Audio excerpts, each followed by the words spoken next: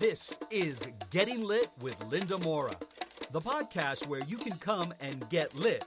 Canadian lit, that is. Join Linda as she talks about authors in Canada and sometimes with them, using her expertise to shed light on recent and not so recent writers. And now, get set for Getting Lit with Linda. Hi, this is Linda Mora, and you're listening to Getting Lit with Linda. You can hear in the background probably some birds and a breeze. So you can tell that I'm sitting outside, and in fact, I'm sitting in the backyard of Laurie Schubert. She's the executive director of the Quebec Writers Federation. So before I go any further, let me say that that's still in Montreal, which is on the unceded territory of the Kanien'kehá:ka. It's a meeting place for many First Nations, including the Haudenosaunee, the Six Nation Confederacy, the Anishinaabeg, and Algonquin peoples. So, I am here with Laurie Schubert. Hi, Laurie. Hi, Linda. It's great to see you after so many months. I know. It's been so hard. Well, we're sitting here today to chat a little bit about the Quebec Writers Federation, about which I think some of our listeners would like to know a little bit more, and about which some of our listeners may know nothing at all. So right. We have a kind of wide-ranging audience.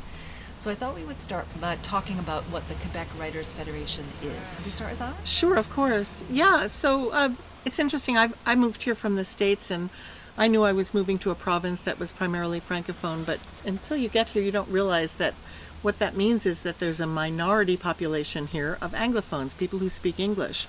And because writers are so tied to language, so back in the 1980s, a bunch of writers got together and decided that what they needed to do was to form a sort of a collective, both to promote their own work and their community in the province and the rest of Canada, and also to talk to the governments about funding and things like that, so to represent the minority population of English language writers in Quebec. There was no such organization? Well, what happened in the 80s was two organizations formed. One was to provide professional development, workshops primarily. I think that's what they did mostly. And the other was to set up literary awards for English writers. And so those two organizations existed side by side for about 10 years, and then they merged. And at that time, they took on the name Quebec Writers Federation.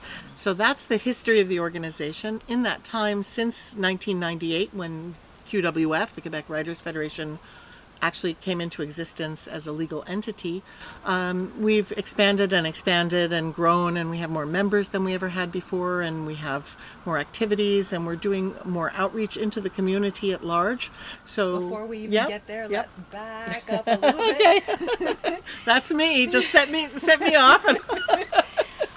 I'd like to know a little bit more about your assuming the role in the Quebec Writers Federation, because some people may not know this, but you actually have a background in music, and so you come with this unique background into the Federation. Yeah, I have a very checkered past in that I was... Checkered makes it sound like, Laurie, you're a criminal. I was singing professionally in New York City, but I also did all the coursework for a PhD in literature. And I didn't know that. Yeah, so I was always interested in reading and analyzing literature. I was not looking to be a writer myself, but the interest was there. But then I fell in love with singing. I'd been singing as an amateur all my life, but I found that I could get professional gigs, and I studied voice, and I got more and more involved in that. As a choral singer primarily, I didn't have a solo career. So that performance aspect, the ability with language and the ability to perform, I'm skipping over a little bit, but I ended up doing a job that was corporate training, which was pretty interesting, actually. And in that job, I was teaching employees of Fortune 500 companies and others in New York and New Jersey. I didn't know this about you. Yeah, to do presentation skills for business and writing for business. So I gathered a lot of different skills and abilities, and the performance ability, like I enjoyed doing the workshops with them because I was a performer and I liked being in front of a little audience, but I also drew on my knowledge of English.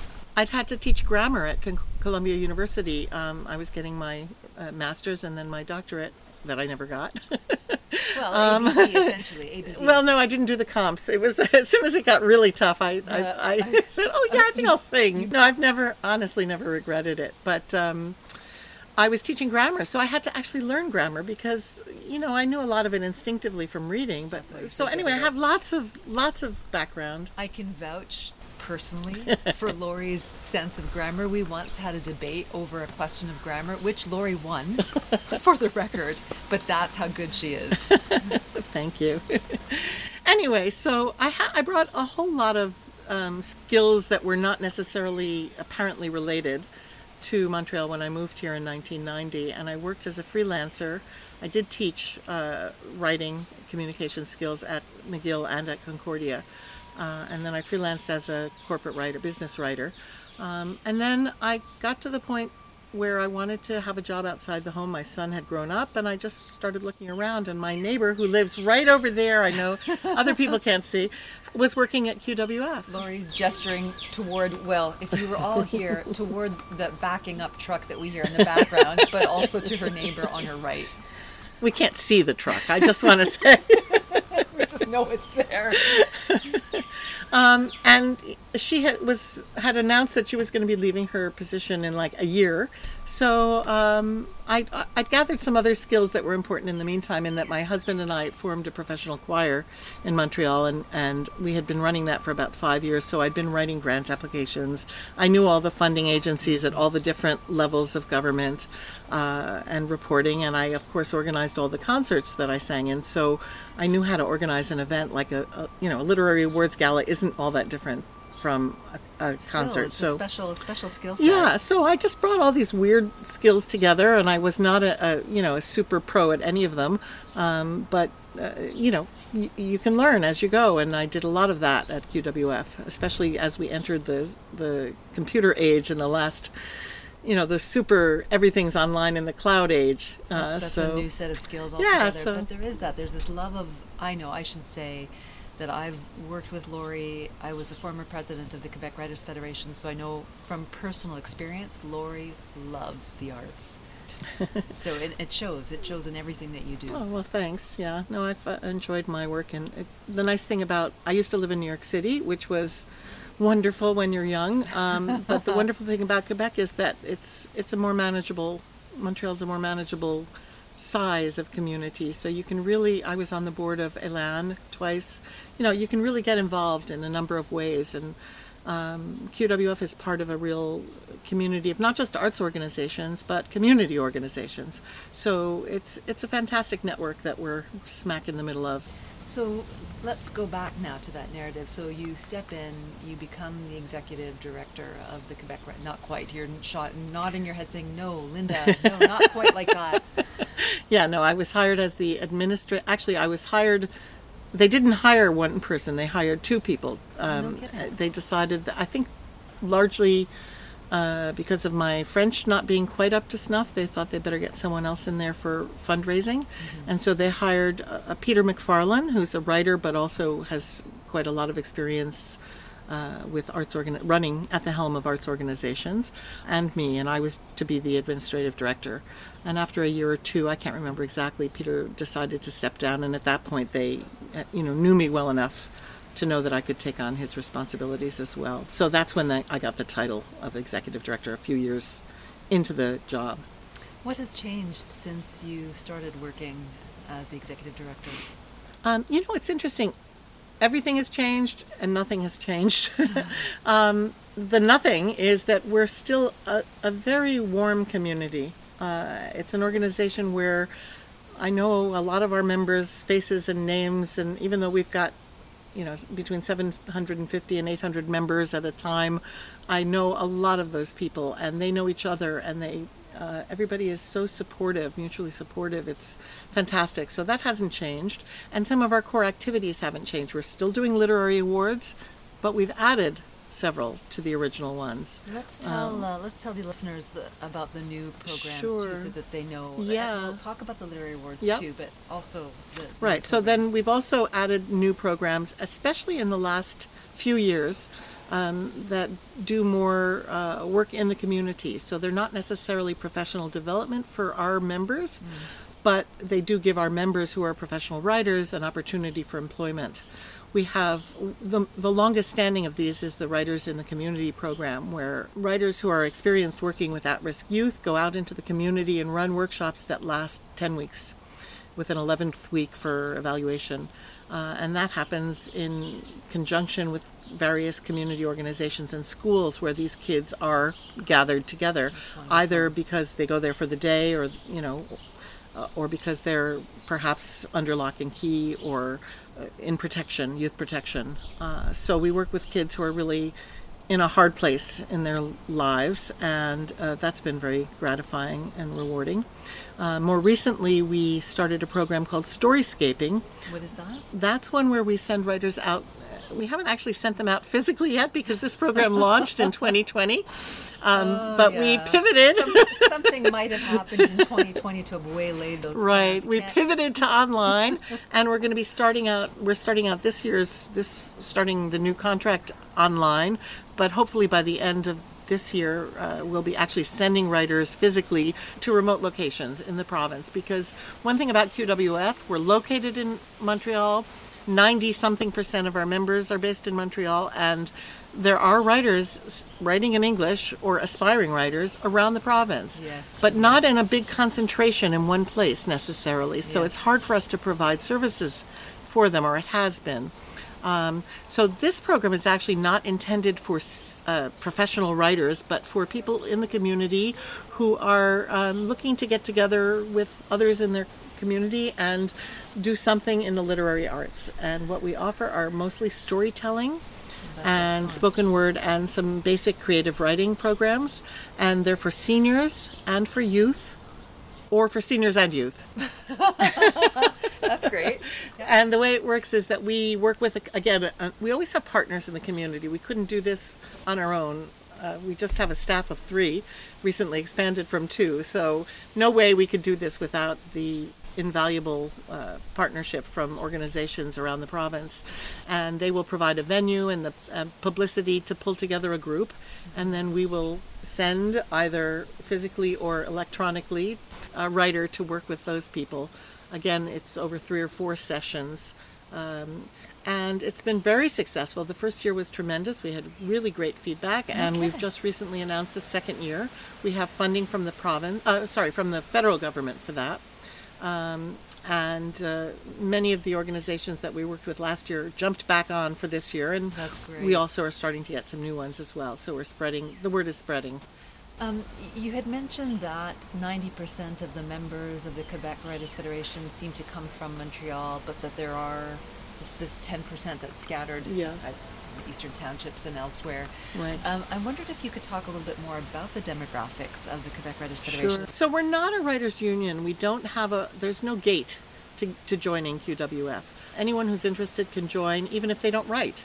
But most of our members do write. Some of them, I'd say about half of our members, or a little more than half actually, write professionally in varying degrees. Some of them might have a job writing for a medical company full-time, but they write poetry or plays or working on their memoir or something. Others are the kind of people that you expect them to be when I say they're professional writers. They publish books and publish in journals, and so many have university positions as well, teaching writing. And then we have aspiring writers. We have student members. You can join QWF for $15. And we really only started that, Linda, you'll remember, because you were president when we started that. What was it, like 5 years ago? I think so. Yeah, that's right. So we have about, I think, 60 student members now.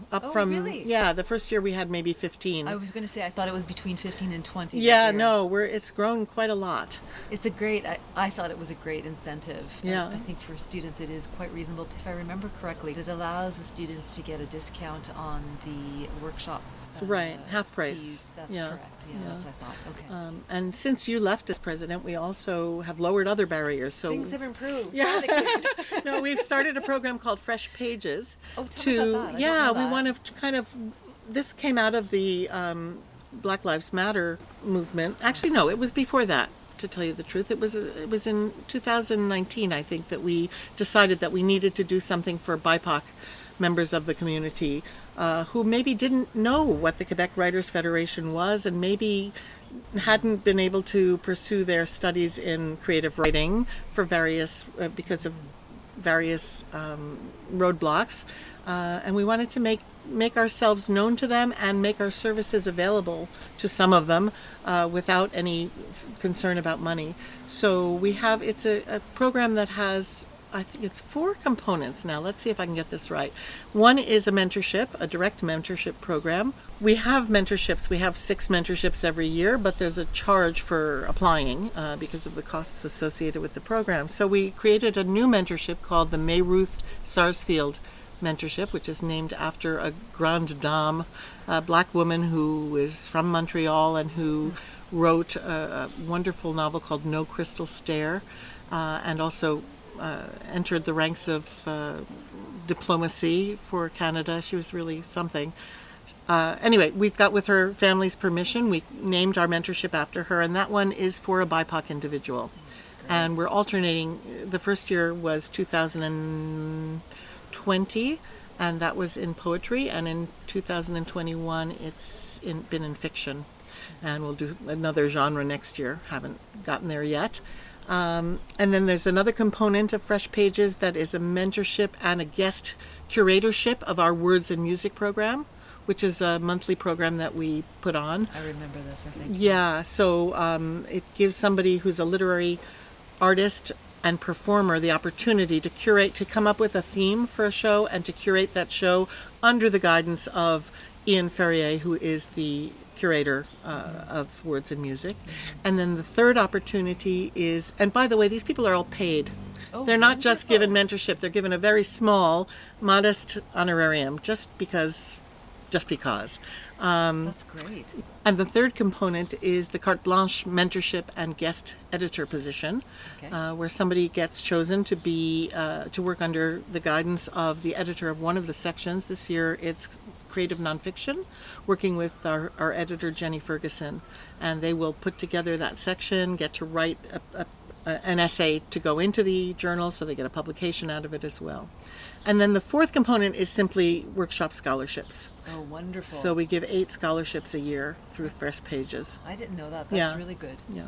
So I wanted to go back a little, if that's okay. We have been talking about the various programs that the Quebec Writers Federation offers, but earlier you mentioned something about the awards. Since some of the listeners of this particular podcast are international, they're not from Montreal or Quebec, they may not know what those awards are.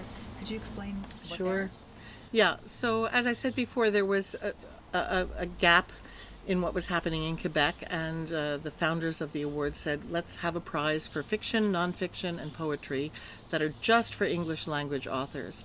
And so that's what was set up in the late 1980s, and gradually they saw the need to add other prizes. A first book prize I'm not sure when, a translation prize, which was an interesting addition because, as I said, we're representing English language, we're promoting English language literature. So the translation prize alternates each year. One year it is for an English language translator who has taken a book out of French, translated it from the French. And then the next year it's for a French language translator who has taken an English language work and made it accessible to the Francophones. So that's the concept behind it. And then most recently we've added 2 prizes. 2008 we added a prize for children's and young adult literature, and just I believe it was 2018, we added a prize for playwriting, and that is for the literary artifact, not for a particular production of a play. So new plays that have been written or produced in the previous year are eligible, previous 2 years are eligible for that. And the idea is, again, it's to give our authors, English language authors from Quebec primarily, except in the years when there are Francophone translators, an opportunity for an award, because they're just, Canada has a fairly, I'm not complaining, but it has a fairly centralized literary community, and that hub is in Toronto. So this is an opportunity to give some visibility, to give some promotion. Now that we have in alternate years, the playwriting prizes every 2 years, we have 21 finalists 21 Wow. people who get to say, I was shortlisted for an award. And of course, then there are the winners as well, who get even more benefit out of it. But really, for me, part of because I know I've seen too much of the underside, of the underbelly of how awards are given, to say that it's only for the people who win the awards. It's really an opportunity for the community to celebrate the output of the entire community and to just get together once a year and have a really great party. So we have a literary awards gala every November. It's not a fundraising event, it's a celebration. And it is, I think, known across Canada as a very successful event, a good showing from the community. I mean, we sell out every year. You know, it's an interesting thing, Laurie, that you say that in some ways Quebec Anglophone writers don't get the kind of attention. It's a fact that before I moved here, I didn't realize how many exceptional writers there were. In fact, I went from Ontario to British Columbia to Quebec, and every time I moved from one province to another, I became acquainted with or aware of this amazing body of writers. And the Quebec Writers Federation, for me, had a huge hand in making me more aware of the kinds of the vibrant community, really. Well, that's really good to hear, because that's one of the things we aim to do. And we do have an online literary database, which anyone can check from anywhere in the world Can you to tell see. the listeners Sure. how they can access that? Yeah. It's Quebec Books, all one word. So QUEBOOKS, quebecbooks.qwf.org. And I'll make sure that goes in our show notes as well, so it'll be easy for them to access. Right. Yeah, and so you can see there are well over 1,000 authors and even more books in there. And there are little summaries of the books. There's a searchable, it's a searchable database, so that you can just say, show me the fiction winners from since the inception of the prizes, or all of the finalists, or just show me everything you've got in children's literature. In perusing the website, Laurie, I noticed that you have a couple of residencies. Could you comment on those? Yes, we are very pleased to have those. One is in partnership with CBC Montreal. It's a digital residency, and it has now been expanded to, I believe, 5 writers a year. And so they have an opportunity, again, to work with a CBC editor to learn, this is for their website, not for the radio, to learn, what CBC is looking for in a writer for their book's website. And they get published, so it's a good credit, and they get paid by the CBC for their blog.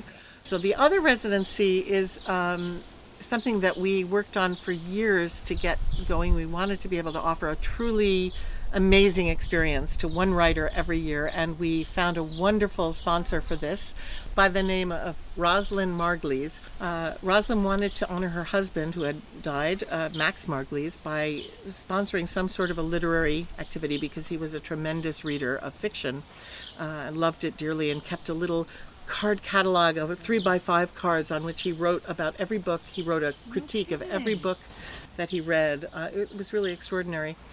And by the way, I hope you kept those cards. Oh, she has them, yeah, that's wonderful. For sure. And I will say also that she sponsors other activities as well, not with QWF, but with other entities around the city. So she's really done an enormous amount for the literary arts in Montreal. Yeah. Anyway, what we landed on after much research was a residency in Dublin, Ireland. Oh, great. Oh, yes. And so it's a 1-month residency. The initial kickoff was to be in August 2020. Oh, so once again, this one we did not pivot to online.